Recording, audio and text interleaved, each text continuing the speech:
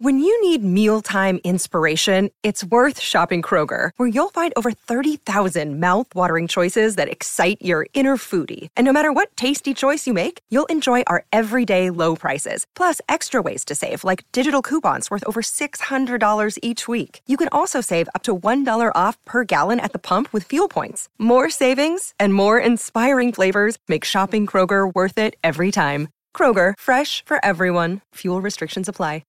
The following is a presentation of Morning Drive Media.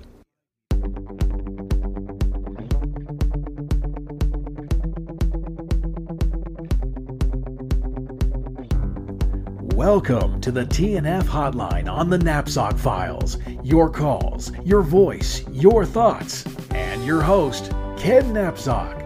Thank you, Mr. Matty D. We're here for another edition of the TNF Hotline for September. We're back. We got some calls. You know the drill. If you are a Patreon supporter, level 3 or higher, you get access to the TNF hotline. And that's how your voice gets heard.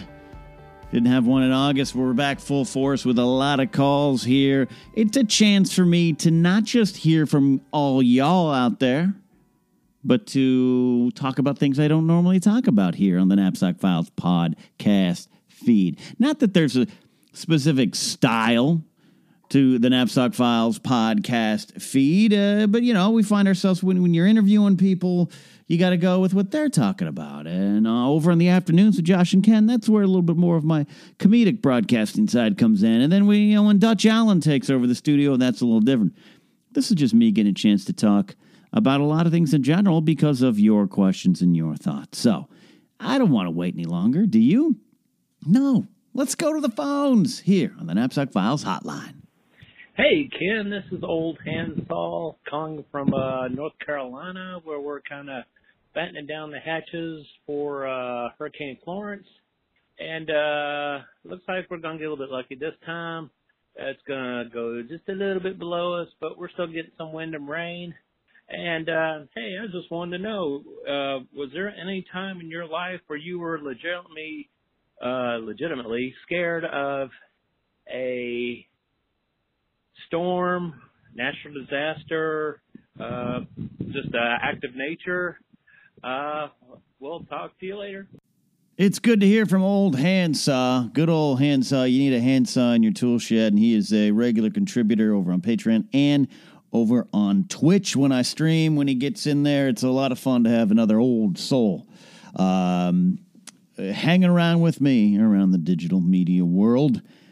And he is out there in North Carolina.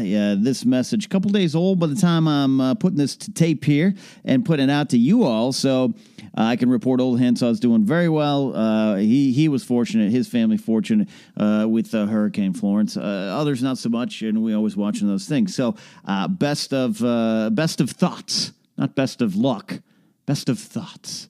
We all have those thoughts. It's okay to still have thoughts and prayers, by the way. They're not the answers for everything, but it's still okay to have them. So our thoughts were with everyone out there.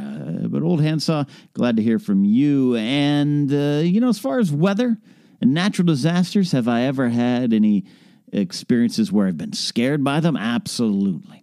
Now, I live in Southern California. And most of my life has been in Southern California. There was growing up in Central California. Every once in a while, I would feel an earthquake. But SoCal, been here 20 years solid now. Since August of 1998, I've experienced quite a few earthquakes. Now, knock on wood, nothing traumatic, nothing what I would call newsworthy. Nothing like the 1994 quake. I missed that actually by a week. I was visiting with my family down here. My uncle, who still lives in the same house, Granada Hills, we would have been right in the thick of that one. Fortunately, I was not, but not a lot of other people were, unfortunately, in it, including my uncle. The guest room that we were staying in collapsed. Would not have been good. But as far as earthquakes, I get shocked by them. I wouldn't call them scared. I actually kind of, I want to say obsessed isn't the right word, right? Because earthquakes aren't good things, but I kind of like them in a way. I'm kind of interested. I'm interested in earthquake prep. It was part of my job for a long time, what to do in the event of a major earthquake. I worked at the Northridge Mall. The Northridge Mall was a very newsworthy part of the Northridge quake of 1994. A lot of damage, a lot of collapsing. It happened, 4:30 or so in the morning. A street sweeper who was working was trapped and later saved in a parking garage that collapsed. So the mall gets rebuilt, reopened, and 4 years later or so, I'm there working at it. And eventually I take over the public safety of that mall. You better believe earthquakes on the mind of us there all the time. And there was one particular earthquake. It wasn't big, just midday. 2 o'clock, 3 o'clock type of situation. I'm sitting there with an executive from my company and my boss at the time. I was the assistant director of public safety, and we had 2 LAPD officers that usually always worked in there with us on duty in a substation. And it was just, we're sitting there, I'm sitting there typing a report, and the old swaying of the desk begins. And there's always that first 2 seconds where you're like, I know I'm not drinking on the job during the day, but what is happening to me? And all of a sudden it kicks in. And training has to come into your mind there. But also you go to your instincts. And sometimes those instincts aren't right. I ran out. And another police officer who was working that day, he ran out too. That's not always the best thing. But also the offices we're in, they're not sometimes the best to stay in either. They throw a lot of security departments and substations in the unrentable parts of malls. And we both ran out, and there was a light, one of those light pole lights, just swaying like you never felt. And so then we have to gather ourselves up, and me and my boss and the executive from our company had to run back into the mall. And again, it wasn't small. I wasn't big. I think at the end, by the time it came back from local news, we're talking maybe like a 3-point something, 4-point maybe. It was just... Everyone was wide awake. Everyone was in the middle of their day, and they felt it. And those happen a lot here in SoCal, Northern California, Japan, other places where you just, to the normal folk who are here and live here and work here and function here, you feel them. You're a little roller. You laugh about it. You move on. But I think because we are in Northridge, in the place and in the mall that was featured heavily in the news coverage because of the disaster that happened there and just bad. It's always on the minds of customers and everything. So we're running back in, and holy moly, people are running out screaming. And again, I get it. Sometimes your instincts take over, and it's fight or flight. It is, you do things you might not drill on, and that's just the key. All that training, all that stuff, all those emergency preparedness books, and I've co-authored some of them for malls and stuff.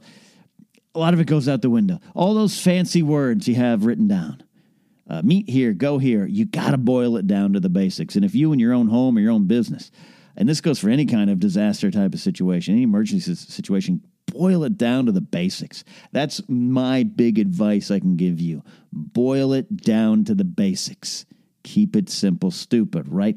And so we're running back in, and I remember, getting that adrenaline rush, you're running back in and people are running out, and the windows cracked because a lot of windows are double planed. So when the earthquakes go, the windows actually roll and snap. So it sounds worse than it is.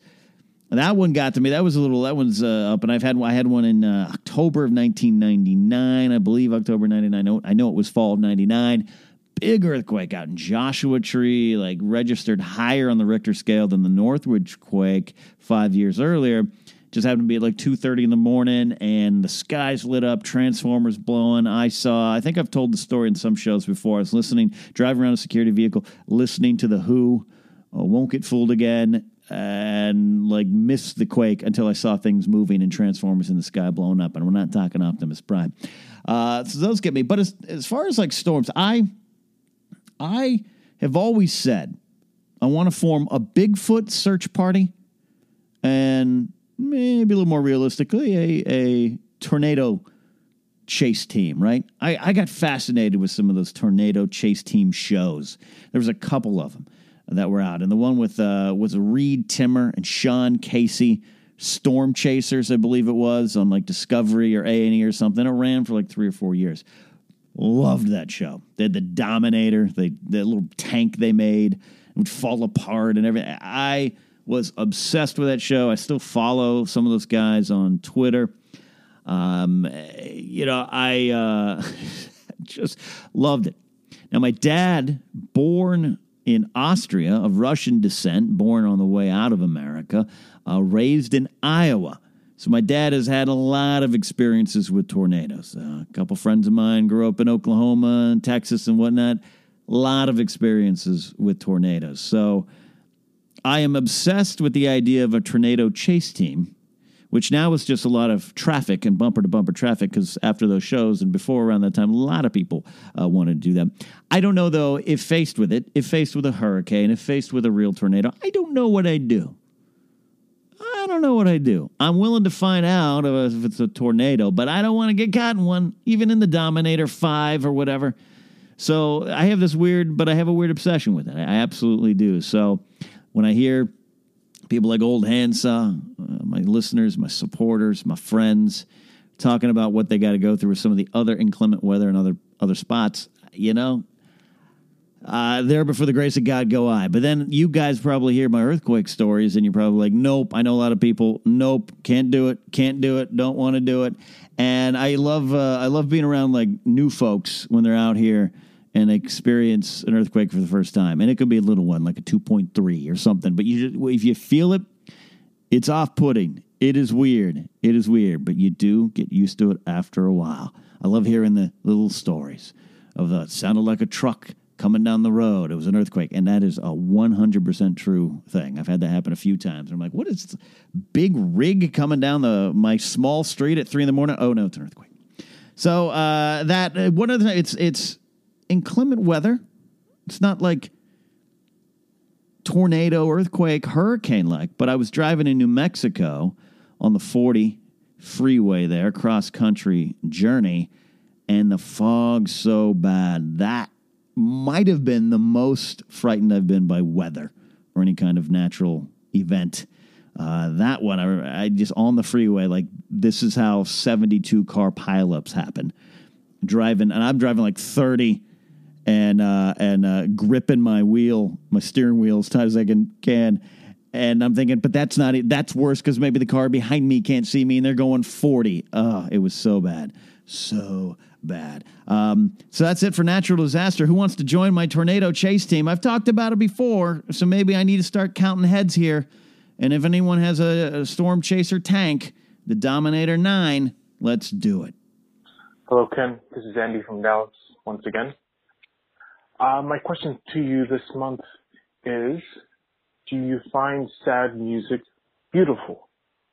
For me personally, yes. To paraphrase the great Steven Wilson, in sad music, one realizes that they're not alone. Thanks, and have a great day. All right, Andy from Dallas, check it in. He's always got some interesting questions. Sometimes they're about the designated hitter in baseball, and other times they're about things like this, music, sad music. Great question about do I like sad music? Because in short, the answer is yes. Yes, I do. Now, are we talking about sad orchestral music like a good movie score or a sad, opus from a great like Beethoven or Mozart? Yeah, absolutely. I can dig all that too, and I love a good, sad score in a movie. But I focus on sad pop music. Now, every month over on Patreon, we do the KZOC Radio playlist. I put together a Spotify playlist, share it with all of you, and then I write, quite frankly, too many pages on what each song means to me. And I, as my friend once described me, a friend that worked with me at the malls, be like, I don't like driving around with you in the patrol vehicle because all you listen to is that sad bastard music. And that is true. I love sad bastard music. I don't even know what that specifically means, but I do know what he's referring to. I just like somber, bittersweet tunes. And I think what Andy's saying, this quote, it does matter. You feel as though you're not alone. Now, there's a danger in liking it too far.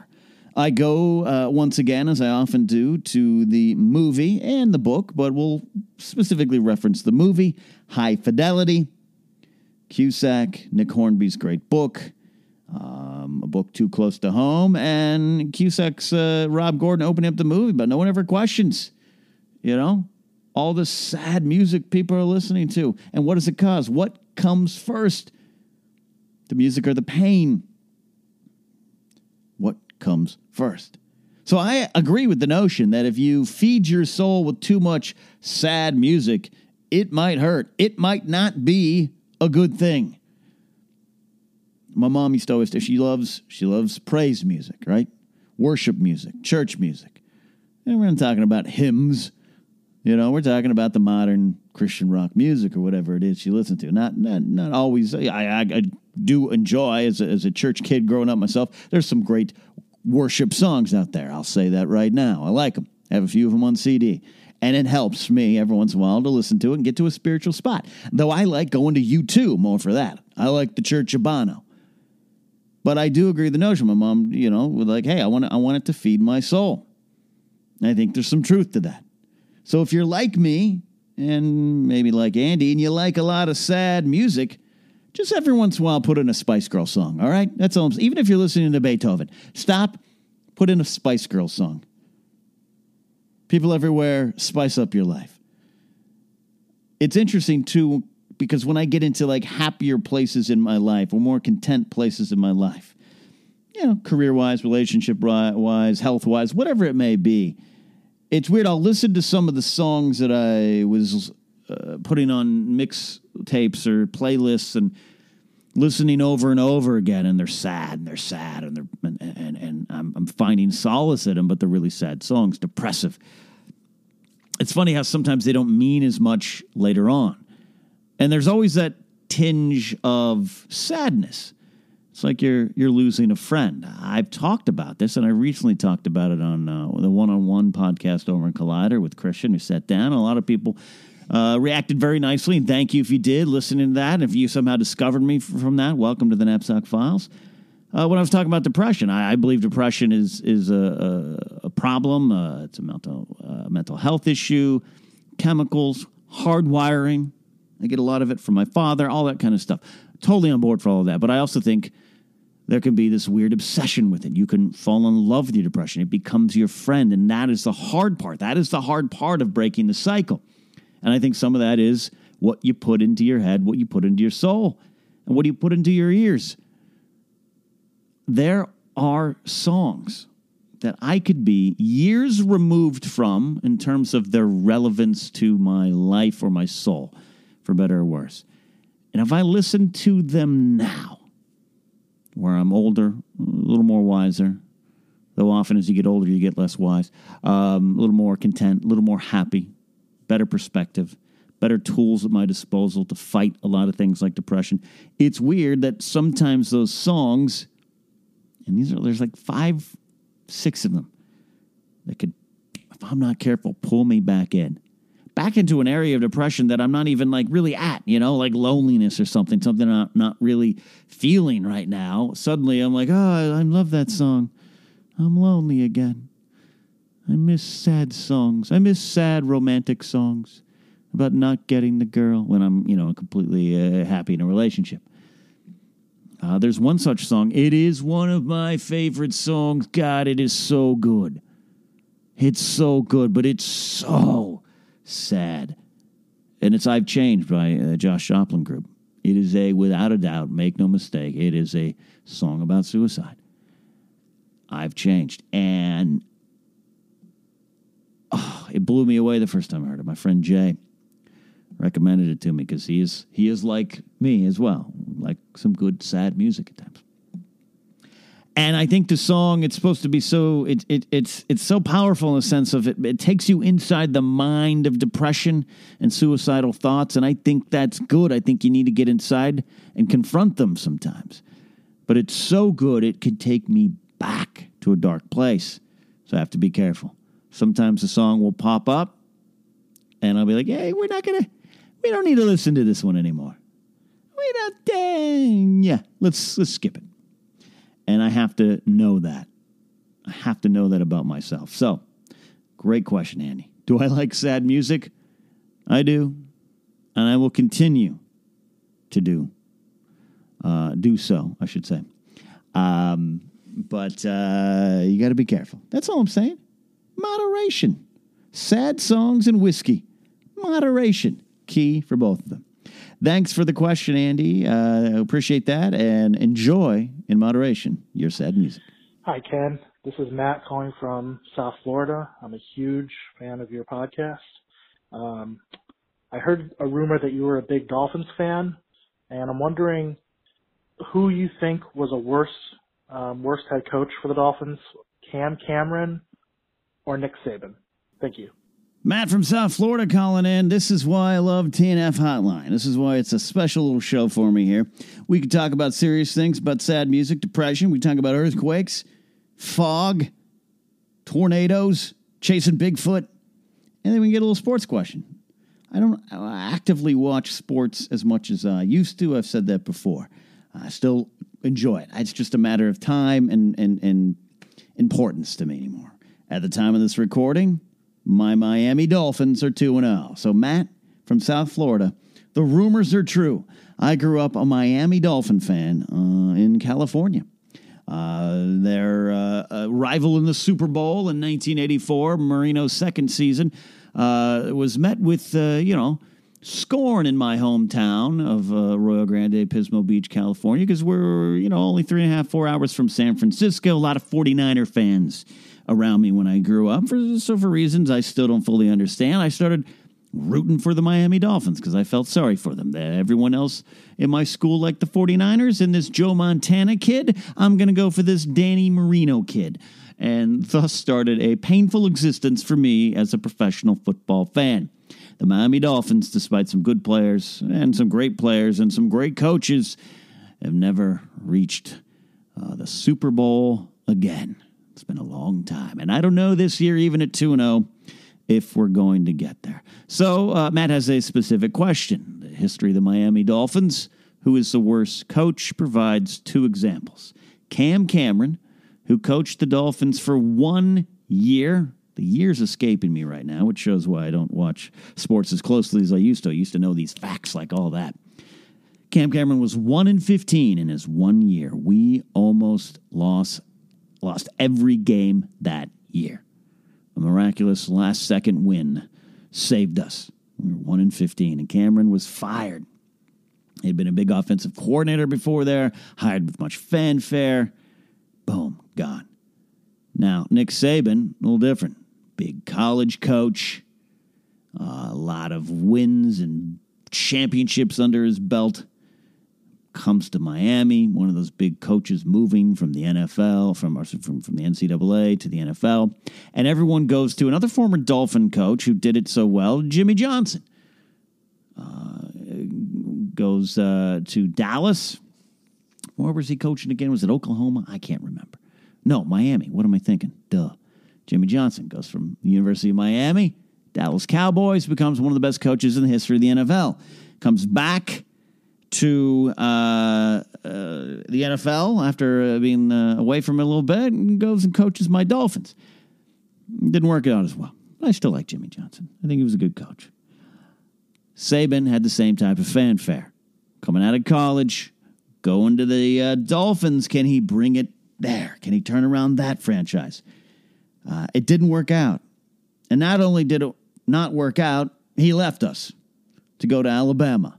Us, like I'm part of the team, but you know what I mean. And I got to say, because of that, it put the organization into disarray. And I don't know, a lot of coaches have come and gone, but I don't know. I don't know if we've ever really recovered in this modern era. In the NFL, in one way, you can turn things over rather quickly. New coaches, coaching staff, new regimes, new players. It can turn over kind of quick, but the feel can still hang over the team. It still can hang over the team a lot. And I think Cam Cameron, 1-15, boom, you're done. That was bad. I don't even know if it was all his fault, but you don't know what's going on in those locker rooms. He's out, gone. He's a memory. He's a distant memory. He's a footnote on a bad record, on a bad season. Saban said he's sticking around. I'm not talking Alabama. Oh, guess what? I'm going to Alabama. I'll see y'all. It's almost like he left in the dead of night. Dark days for a Dolphin fan. I like where we're at now. Adam Gase. I actually like Ryan Tannehill. See if we can do it. We'll see if we can do it. They're 2-0 at the time of this recording. When they get to 3-0, 3-1, I'll start having a little bit of hope and paying a little bit more attention. Thank you, Matt. Let me know how it's going out there in South Florida as a Dolphin fan. How's it on the ground? Talk to you. Hey, Ken, it's Joseph Thomas, and I just wanted to call in today and ask about, as you know, I've talked about that I'm going to CSUN for film school and all that, and I know you've talked about how you attended film school at one point, but eventually ended up leaving it. I was wondering if you have any advice based on your experience, were there any mistakes that you made that maybe you can give me some advice on? Obviously, I know mistakes are going to happen no matter what, and I'm prepared for that to happen because that's life. But anything you learned from your experience in film school, I'd be happy to hear it and interested as well. So thanks for listening, and thanks for the great shows. Have a good one. All right, we got a Northridge-themed show today, I guess. Joseph calling in. He said he's going to CSUN. That is Cal State Northridge, right around the corner from the old mall that I used to work at for 12 of 17 years of my other career. And he's going to film school. Northridge has got a good reputation, good screenwriting program, too. A lot of people gone there. And this is, again, why I love the show. We're jumping around, and he wants some advice. Mistakes I might have made going to school in general. I did start to I was on the path to film school, like the film school path. So I ended up going to community college locally in my town and took all the film school classes to prep myself and get ready. And actually, CSUN was kind of on my list of destinations. My good friend at the time, one of my eventual roommates, a kid who grew up to be a man named Joel, went to CSUN. He actually ended up teaching some stuff at CSUN in screenwriting, too. He did the whole full film school thing. I did not. Now, there's been other times I've talked about it. The big reason was I started my radio career. 2 years into my college education, I got bored. I started my radio job, and I went to chase fame and fortune in the world of rock and roll radio. That itself might have been a mistake. Not the going into radio, but I had a lot of time. I'd get off air at 10 a.m. and have the rest of the day. I lived at home, didn't have any major bills. I was young, 2021. I could have gone to other classes. I could have continued to better myself. But I was like, I'm done. I'm done with school. No more homework for this kid. Stupid. That's a mistake, too. But, Joseph, to your question about film school and school in general, but I say this about film school a lot. I've had a lot of other people ask me, and I'm like, absolutely should go. It's not so much the actual education of the film school. Yeah, you're going to learn stuff. You're going to pick up skills and all those kind of things, and you're going to have some papers telling other people that you know this stuff. That's important. And if you go to a film school of prestige, that's very important, too, if you're fortunate enough to go. But it's not all about what you learn. It's who you learn it with. We talked about the NFL, talked about coaches, head coaches, coaching staff, baseball coaches, baseball baseball coaching staffs. I think it's like film school, too. You can see a lot of directors making big movies, big budget movies. Let's talk about The Last Jedi. Rian Johnson, his director of photography. What's his name? Steve Yedlin, I believe his name is. His first name's Steve. Can't remember his last name right now. They've known each other since they were teenagers. Now, I'm not saying they necessarily met in film school, but you see that a lot. Film school will bring you equipment, either for free, easy air access, cheaper. Rentals can get you get discounts anywhere. It gets you equipment that you don't have. It'll get you connections through the students that you work through and work with. And it'll get you that kind of communal experience. And I think that carries more weight than what you're actually learning. So, Joseph, you might be starting this new journey. I know you're concentrating more on editing. Joseph and I have talked offline through Patreon and everything. And I know sometimes you might get a little anxious with the career in front of you and how hard you're working and how hard people are working around you, and are you working harder than them? And that is a good mindset to be in. Anxiety and being anxious about that kind of stuff, I can't necessarily calm that down, but you're in a good spot. You want to talk about mistakes? My mistake was not slowing down at a young enough age to really take stock of the opportunities around me, because a lot of times you're focused on bigger opportunities. I wanted to go write screenplays, or whether it was being Saturday Night Live or all these other kind of big things, and those are all good goals to have. Glad I had them. They took me to where I needed to be. But along the way, like I said, I was too much of a one-track mind. And I could have gone and not just learned things, but made other connections and had some resources fall into place earlier. And maybe I could have transferred down. And maybe, film school doesn't teach everything. And you can say, well, Quentin Tarantino worked in a video store, and now look where he is. You can say all those kind of things, those urban legends. But you can also look at the great USC classes of the late 60s and early 70s. And these Spielbergs and Lucases, Miliuses, and all these names that worked around that era, that worked together. A lot of them met in film school. Hell, even Irvin Kershner directed Empire Strikes Back because he taught George Lucas at film school. That is the mistake I made in a lot of places, not just school. Not just school. But not taking time to appreciate the connections growing around you. I did that at Groundlings too. Stand-up comedy, you will focus too much on yourself and your big goals. Well, I want to get here.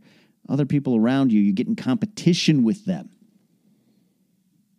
And a little competition ain't bad. I actually am a fan of competition. But if you get wrapped up in that, you might lose sight of what is around you now. That's a bigger mistake than what you actually do or learn at film school. Joseph, hang in there. You're in the right spot. And you're also in Northridge. You're near my favorite Chili's of all time.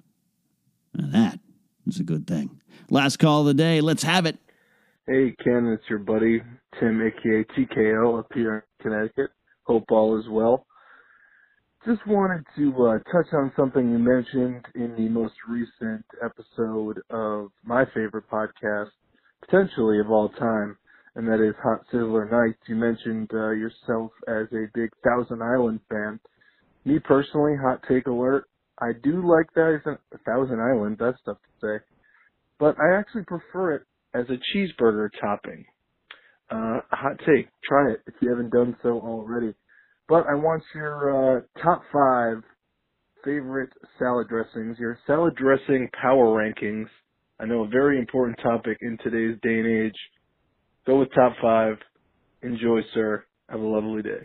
All right, Tim is closing out the show in the way I want to, talking about food. If you watch me on Twitch or you hang out with me on the stream there in the chat room, you know that I think 80% of the time, no matter what I'm playing, the Twitch stream conversation always turns to food.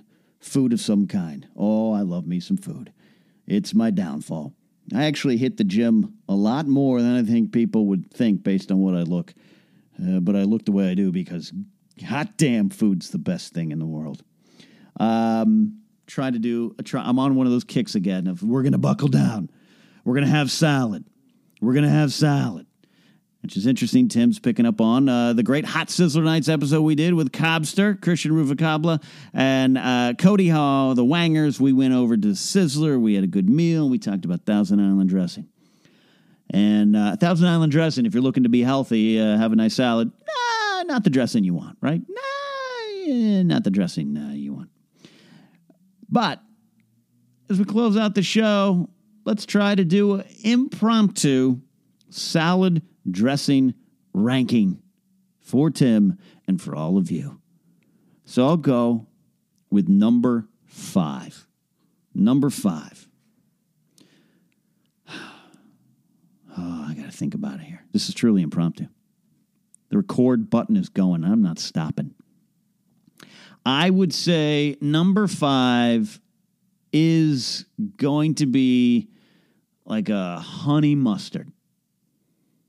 I used to like it a lot more. It's definitely on the list, but sometimes, and I'll tell you where I had it a lot, Red Robin. When I was a regular down at the old Red Robin in Northridge, because let's just keep talking about Northridge. I had it so much because it's so good. Oh, it's tasty. So tasty. Honey mustard salad dressing. It's a little too sweet. And I remember one specific day I used to get their chicken tender salad, which has no health in it. We're taking chicken tenders and replacing the fries with lettuce. Good luck to your health. But it was good. And honey mustard and chicken tenders goes tremendously well together, right? It does. Whether you're dipping or pouring it on your salad. And I remember the one specific day I had gone a tender too far. Which you've heard in the afternoons recently, you know, tenders, you can get addicted to them. But I went to tender too far, a chicken tender salad too far. And the honey mustard dressing I just thought to myself, this is too much. I must stop. I must pull back. So it's on the list. I will revisit it again. But it's number 5. Number 4, I'm going to go with any sort of balsamic. I do like a balsamic vinaigrette. I like it on my Subway sandwiches just as much as my salads. But I do like the flavored ones. We got a champagne vinaigrette, sir. Please, 2 of those. Little containers. No, 2 jars of it. I do like it. And you feel the difference. A vinaigrette is definitely lighter. A balsamic vinaigrette, you just feel good ordering it. You can get pompous with your salads. Sir, what kind of dressing would you like? We have ranch. I'll have the balsamic vinaigrette, please. Oh, actually, sir, we don't have that. We have a champagne. Oh, please. I'll have that. Yes.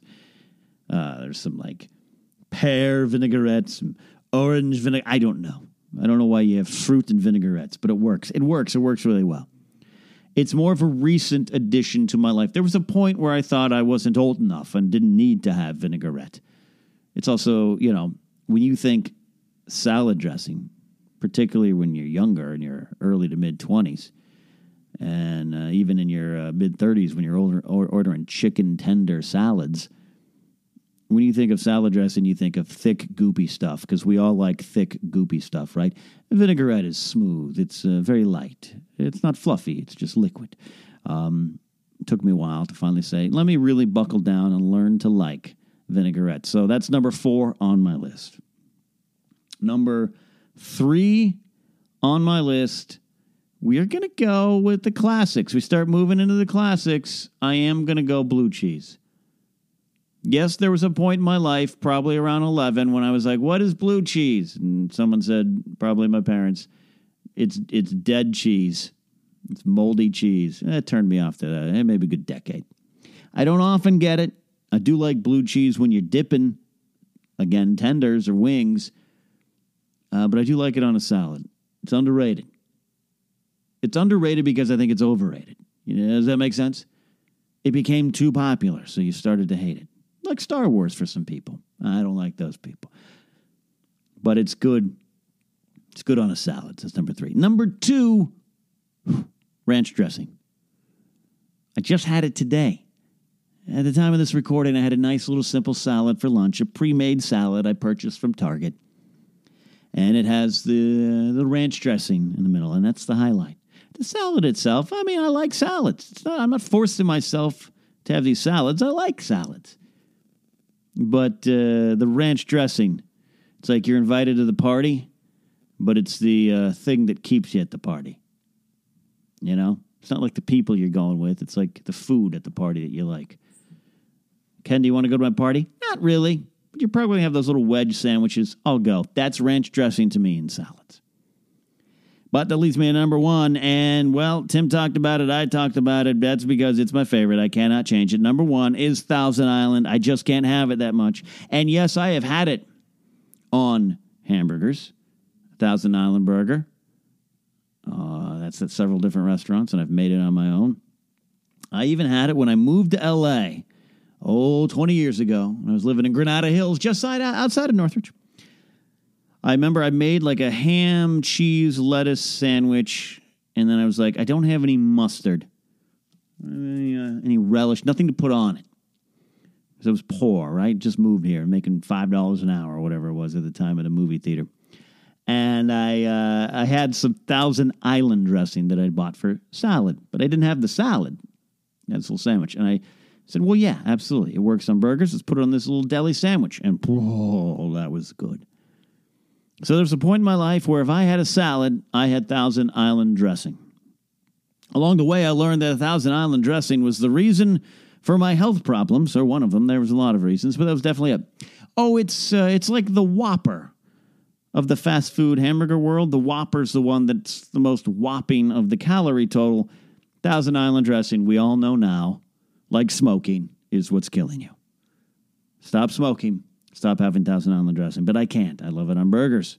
I do love it on salads. I do love it on sandwiches. I probably would have a spoonful of it. I'm kidding, not kidding. Please help me. So that, Tim, is a great way to end this show. We've gone all over the map. We've gone deep into depression. We've gone into career anxieties, failures, mistakes, the Miami Dolphins, chasing storms, stuck in earthquakes, and my impromptu top 5 salad dressings. That's the deal. That's why we do the Knapsack Files hotline.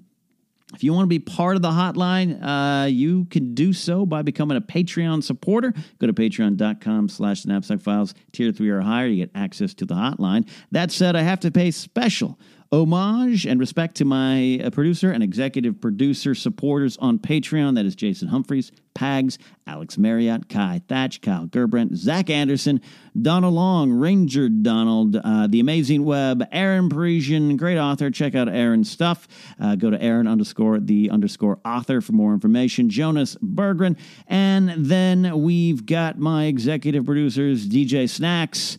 Go listen to his online radio station, Temporal Radio. Thomas Risling, Lethal, Logan X, Matthew Simon, Bedore, Jacob at Legends Con, Kyle Harlow, Matthew Maroney, that's Noslack, and Matthew at TMP Media Productions, and a new executive producer, Tamor Buddha.